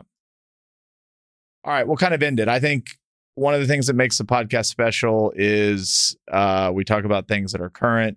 You're the first person kind of in tech with VC money that's been on in a while. We're not in Kansas anymore. Things have changed a lot over the last 90 days. They have. How are you thinking about it? What are some interesting things that we should know as listeners? Yeah, I think that the last cycle in venture, it created the opportunity to build a lot of immense businesses. So I think when we take a step back and think about Darwin, and you think about the compound business, you need a lot of money to build these businesses. That's the reality of it. DoorDash, I think we raised $2.4 billion to build that. I think Uber raised 10 plus.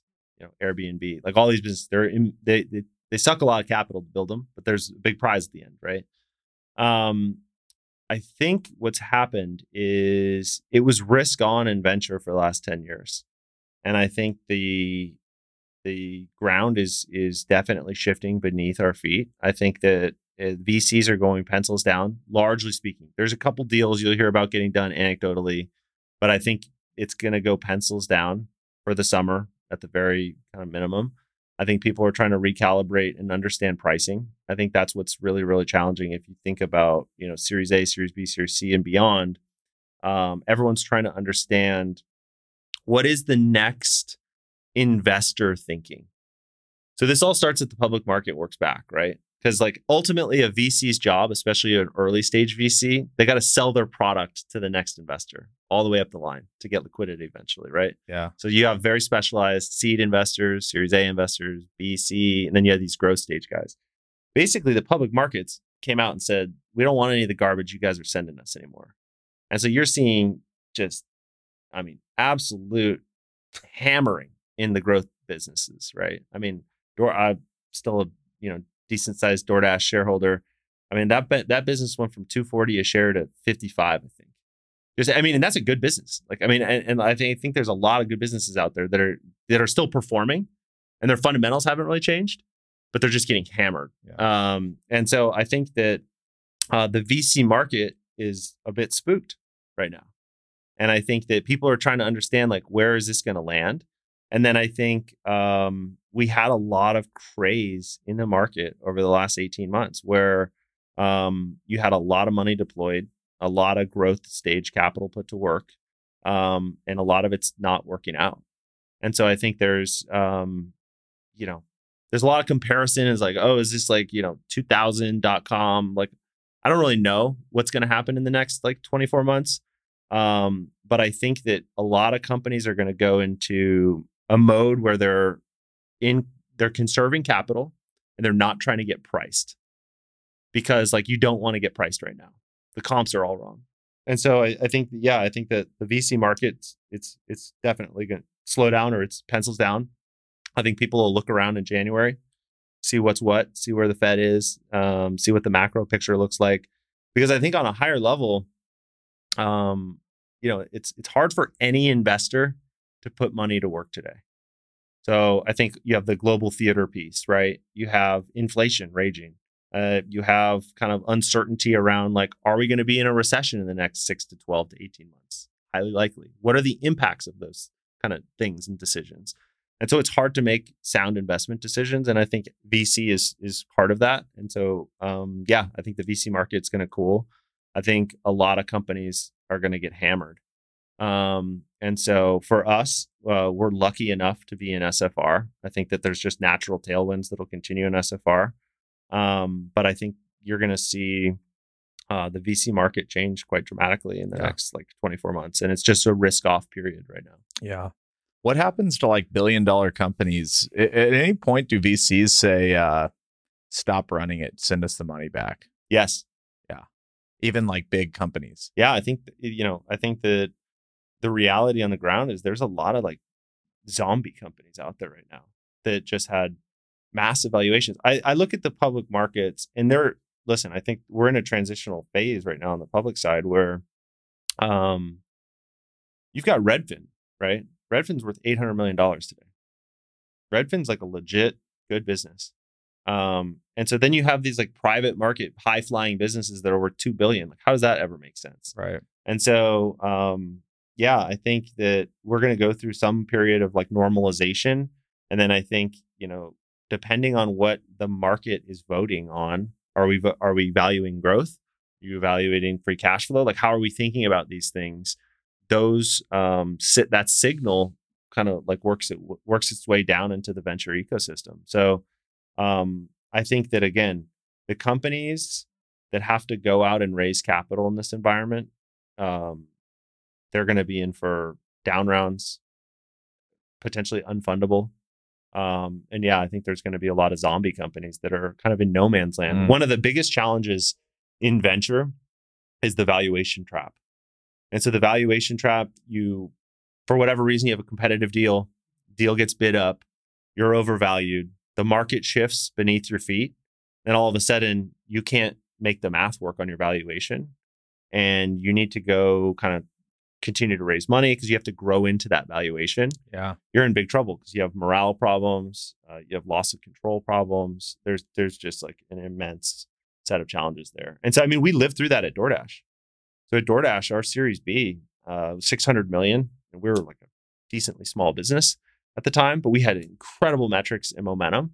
And this was in 2016. The market shifted on us. And all of a sudden, we were just scrambling. And I think there was a dip that year. 100%. 2016, 17, it was really hard to raise capital. Yeah. And it was all like sentiment shifts in these businesses so fast, right? And so like look at crypto. I mean, I think Coinbase 12 months ago, I don't remember when exactly, but they were like an $80-100 billion business. Now they're scrambling. And so I think the sentiment can shift so quickly. And I think that it's really a mindset shift for founders today, that they've got to get their heads around the fact that like this is a new normal. And a lot of businesses are going to have to go into survival mode, and they're going to have to get really efficient. And I think they're going to have to right size their businesses and avoid getting priced. Like, you don't want to get priced in this environment. Were we saying that there's a potential there could be 1 million tech jobs lost? I mean, I heard that number thrown around. Yeah. What are all those people going to do? I guess because there's not really new jobs for them to get into tech, or maybe they just sit on the sidelines for a bit, or. Well, I think the irony of it is like, there's not like, for every tech guy that was getting paid $500,000 to be whatever they were at that company. Welcome back to the real world. Yeah. Not everybody's getting paid $500,000. Yeah. I think your boy Elon, he basically, said, hey, everyone's coming back to work now. Like the leverage shifted back to the employer really quickly. I mean, 6 months ago, everyone's trying to figure out how do we retain and, keep everyone happy. And I think, listen, culture, everything, that is what drives successful businesses. But it's very clear in the data and kind of anecdotes that a lot of the power existed with the employees. We're going to work in technology businesses. We're going to work from home, this, that, and the other. I think that's shifted. A 14-year bull market makes people think they can do a lot of crazy. Yeah, like low rates. I mean, a lot of this stuff was predicated on low rates, right? So I think that the difference between now and 2000, again, 2000 was like it was a sector. It was like tech, right? It was this up and coming like growth sector. Today, it's everywhere. It's everything. It's the driver of the U.S. economy. And so when you see growth businesses, which have carried a lot of like the last kind of cycle of innovation and growth and value creation over the last 10 years, when they're getting, taken to the woodshed, it's going to have a lot of kind of secondary and tertiary effects. Yeah. And these knock-ons, I don't think are well understood because we're going to go into a recession. And I think that like these tech companies are going to act accordingly. And I don't think anybody is spared. I think, the Netflixes, the kind of Googles, the Amazon fulfillment centers, like all these things are going to get impacted in some way or another. And so I think that it will be, there's going to be a lot of like right sizing in the tech industry, and that's going to have like profound kind of knock-on effects. I'll tell you where there's opportunity, people. Industrial real estate, blue collar work. We need more blue collar work in this country than ever before. That's my jam, right? I know that's your jam. Yeah. So whenever the Darwin chapter closes, I'm going trade school.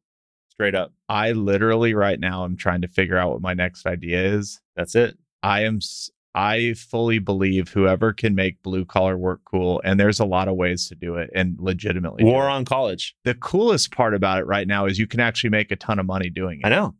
We see it every day.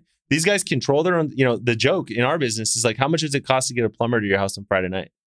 Yeah. Whatever the plumber says, right? Whatever the plumber says. It's like you're paying them. And I think someone has to go out and rebrand HVAC, plumbing. And that is like, that's like my personal mission. So my next business, and I have this rant with a lot. I've already gotten people saying, hey, like I want to like put my, like I can't do that. But trade schools, I haven't figured out the go-to-market yet. Haven't spent enough time thinking about it. But someone's got to go out and structurally solve this for two reasons. One, to get people skills that they can go monetize and drive kind of the next phase of kind of America. Yeah. Okay. Two, like our infrastructure needs it. I think the average age of our plumbing groups at Darwin in Texas is like 60. Yeah. So, I think it's Bill Gates or it's Bezos. It says like, when he's predicting the future, he's like, I just want to know what's not going to change in 10 years. I can tell you what's not going to change. You're going to have a toilet. You're going to have HVAC in Fort Worth. And some robots not coming in your... You're not having a drone come in and like, clean your toilet, whatever it is, right? And so someone's got to go out and change that. And I think it's such a cool opportunity to create this new form of micro entrepreneurship. You have these guys and gals on like, I don't know, these like Web3 platforms, like just trying to like make money doing whatever it is. We were talking about it, selling shoes on Goat. right? Like you've got all these people kind of creating these new ways to make money, but like, why not go make like money after like developing a skill? We need to move to like a skill-based economy, and people need to go be micro entrepreneurs. You can be, your own little plumbing operation. Here's the other thing that I think is so underrated about this. The money's good. I think physically, people are more satisfied from a hard day's work 100%. Than they are sitting behind a computer all day. 100%. But I played golf in South Carolina last summer, and my caddy, he was probably like 28 years old. And, most caddies, it's like a whole culture. They've been there forever. And this was like a young kid. He's kind of didn't fit in. Let's just put it that way. And I was like, you out here for the summer? But he was old enough to where I was like, this isn't just a summer job. And he's like, yeah, I worked on Wall Street for 6 years. I quit and I moved back and lived with my parents for a summer. And I was just going to caddy for the summer while I waited to kind of see what I was going to do next. And he's like, and that at the time it had been now 2 years. So he had been caddying for 2 years. And I'm like, well, why are you doing it? And he's like, well, I'll never go back.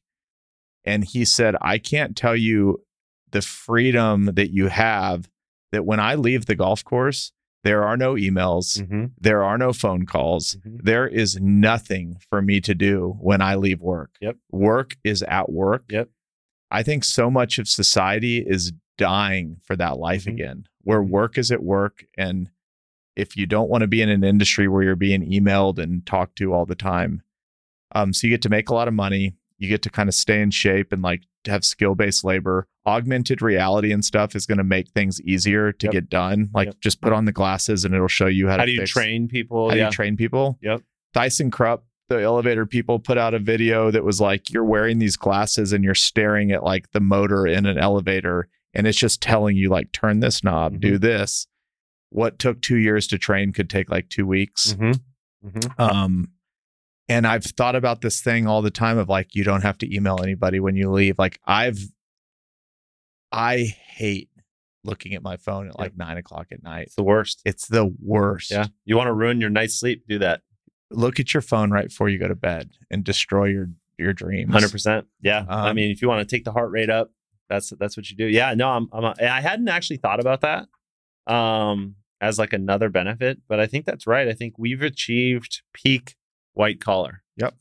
And so I think everything in like our world goes in cycles. And so we went through this, you talk about an aggressive like ramp, was like all this education, all of these like sophisticated white collar jobs. And I think, yeah, maybe on the other side of this is, less tech involvement, less like Slack messaging at 11 o'clock at night. People are so connected, and I don't attempt to kind of understand some of the complexity around, mental health and like connectedness, but there's definitely been a rise in the two. And so there's a world where, people who they do their physical work. I find physical work is very, very satisfying. It's tangible. Yeah. And then, you can actually disconnect. That world exists right now. It's for you. It is there. It's not like a dream. And there's a lot of people that live it. Someone's got to make it cool. Someone's got to go high school by high school, ground up, bottoms up, war on college. And you just have to change the narrative, right? Like, I don't think you probably, you grew up in El Paso. I grew up in, outside of Palm Springs. And I think, I love you do. We got to get on the golf course out there. Yeah, we do. But, I didn't grow up in an environment where someone was pitching on, hey, let's be an HVAC tech. Let's go, do plumbing. Well, because the narrative, the colleges got institutionalized. Yep. It's a business. It's a business. Harvard is a big hedge fund that sells education on the side. Mm-hmm. People don't know that. Same with SC, USC. They all are. They're all big endowments. I'm not saying they're not good for some people. If you want to be a doctor, go to college. You want to do something that really needs that education, but you could start making money at 18. Yep. You could be like very financially secure by the time most of your friends are getting out of college. Right. And it's consistent. You're never going to have like job, questions. If you perform and you understand like skill-based work, once you like learn that skill, you can monetize it. And I think for us, it's really about, shifting the narrative, making it cool, education, and then execution. Someone has to build the platform to go train these people. That's the big question mark in my mind right now is training at scale. Yep. How do you do that? How do you pay for it? Is it like this income share agreement? I don't know if you tracked Austin already. Like he's doing the Bloom Tech thing. Yep. That's super interesting. I think that there's a lot of opportunity to help people. Yeah. Help them build skills, and it'll like change kind of the next chapter for the US as well. And you can create tools. I mean, I think where these people get stuck and actually fail is when they have to start billing their clients and like doing all the task work. You can build those tools that can make it. You could have a one guy and I mean, that's all product. That's all automation. I mean, that stuff's. I'm rooting for Darwin to be the Amazon of real estate. All right. There is no doubt about that. Okay. But I also am rooting for you to have the time to do this. My wife knows. I will go do it with you. Yes, we will. All right. Started here in Texas. But if you're going to take 10 years, you might have to be like a board member, and I might have to go start this thing. I know. Ben Rubenstein's a friend of mine in Austin. He started a company called Op City, sold it to realtor.com. He's like, he loves this business. Everyone that I talk to about this is like, this clearly needs to get done, but then mobilizing it and going out and putting it all together, that's the next level, and someone's going to have to do it. So I think that's it needs to get done. Yeah, Chris, you're the guy to do it. You got me fired up. I had a guy the other day. I was like, I'm going to buy a bank. He was. I saw that. He was, and now I'm going to start this. I'll tell you, my creative juices are flowing. I don't know what I'm going to do, but I want to find something cool to work on. Yeah. So I'm with you. This is one of my favorite episodes. Really? I'm sure. Does he say this every time? No. I probably said it 5 or 6 times, and I've done 200 and I don't know. How good is it that we did this in person though? It was awesome. Yeah, I mean, it's all about in person, right? It is. Yeah, I very much appreciate it. No, I mean, I feel like we are much closer because it was. We're in the fort. We've been staring at each other, having these intimate conversations in the fort. It's kind of like why I think this is the antithesis. Anybody thinks I like The Office because I like controlling people. It couldn't be more opposite. I like The Office because I truly believe that things like this can't happen any other way. And you have to be there 5 days a week. Absolutely not. But to have a culture where people are colliding with each other, that's important. It is. Well, I think we are better friends because today happened. 100% agreed. Yeah. This over Zoom would not have had the same deal. No, this would have ended 20 minutes ago. Longer. Yeah. And or earlier. Maybe 30 minutes But ago. It would also have been transactional. Yep. You know what I mean? Like the real value in a meeting is typically the 5 minutes before it starts and the 5 minutes after. Yeah. Because and I think that's where the relationships are built. That's where the ideas are exchanged. And you lose a lot of that. We're going through that as a business right now where, we got a lot of employees everywhere as a result of COVID. And it's challenging for sure. Because I like to be in the office. I like to be with people. But it's a new kind of environment out there. Yep. So I'm grateful for the invite. I do want some Fort swag. So I don't know what you have on site. Get you. We're go downstairs. Okay, all right. I want to tour the office. Let's go do it. This place is amazing, by the way. Thank you very much. Yeah, you should be. I mean, I can't. I want everyone to know this is my first ever podcast. Tony at DoorDash used to say podcast. That was like he's like you got to be building your business. Yeah. But Chris gave me the invite. I had to be out here. This guy's a legend. You're a legend, man. I'm such a big fan of you and what you're doing. Oh, you're the man. We've chatted, I think, probably 4 or 5 times over 2 years. Yep. And it's just remarkable how far you've come in 2 years. Well, I appreciate that. Episode 2 might be like what we talked about on our first call, which is like nothing about you were headed in the direction, but yeah, it's one of those things that's like slowly then quickly, right? And like things kind of come together. And I think it's just how do you excel in any early stage business? Doesn't matter what it is how do you accelerate kind of the learning curve? And how do you know what to accelerate on? That's right. But you only know that by getting shots on goal, right? Yeah. And so I think you got to be in it. So anyways, thanks for having me. This has been awesome. I'm rooting for you, man. Okay. All right. I'm a big fan. Root for SFR. Thank you. Yeah. Tell all your friends that, you know someone who can help them out with their SFR needs. There's a lot of SFR listeners. I will do that. And then one day we're going to start a business together. I'm anxiously awaiting the trade school business. My wife. I was going to call it Craftsman. Ooh, I like that. But there's a Craftsman like hardware brand. But yeah. I got to figure out how to like play off of that. So I had an idea. So that's interesting. So my idea, so one of my good family friends ran, he was led like dev group for the SEALs, Team 6. He was like 25-year SEAL veteran, Master Chief of Team 6. And so my idea on the kind of go-to-market strategy, how you launch this thing, you start with ex-military. People are coming out of the military, need to learn new skills, kind of re-enter. And I was thinking about maybe like Team 6. I love it. You like that? Yeah. You like that? And then but then we go out. I'm just writing it down. I'm not going to take it. No, we'll do this. Putting it right here. I'll just be an investor maybe. Okay. But we'll what we'll do is we'll go out and we'll partner with the military to get our first batch of, technicians or HV, like whatever it is that we decide is like the first use case for the trade. And then it's like ex-military, hyper, focused, diligent, all those things that really kind of represent kind of the first step. That was my thought. Something along the lines, because you start with the military and then you branch out. You know your user deeply. Yeah. And so we're partnering. We're getting like an ex-military kind of profile that wants to learn a skill to kind of go out, and then you attack the high school on the kind of back half once you built the kind of the model. Like that? I love Team 6, because you got to get this where it's like, so for you got to get this so where when they go out, they have some like alumni network. They're Sixers or something like that. They're part of the group, and you can brand that like everyone loves Team 6.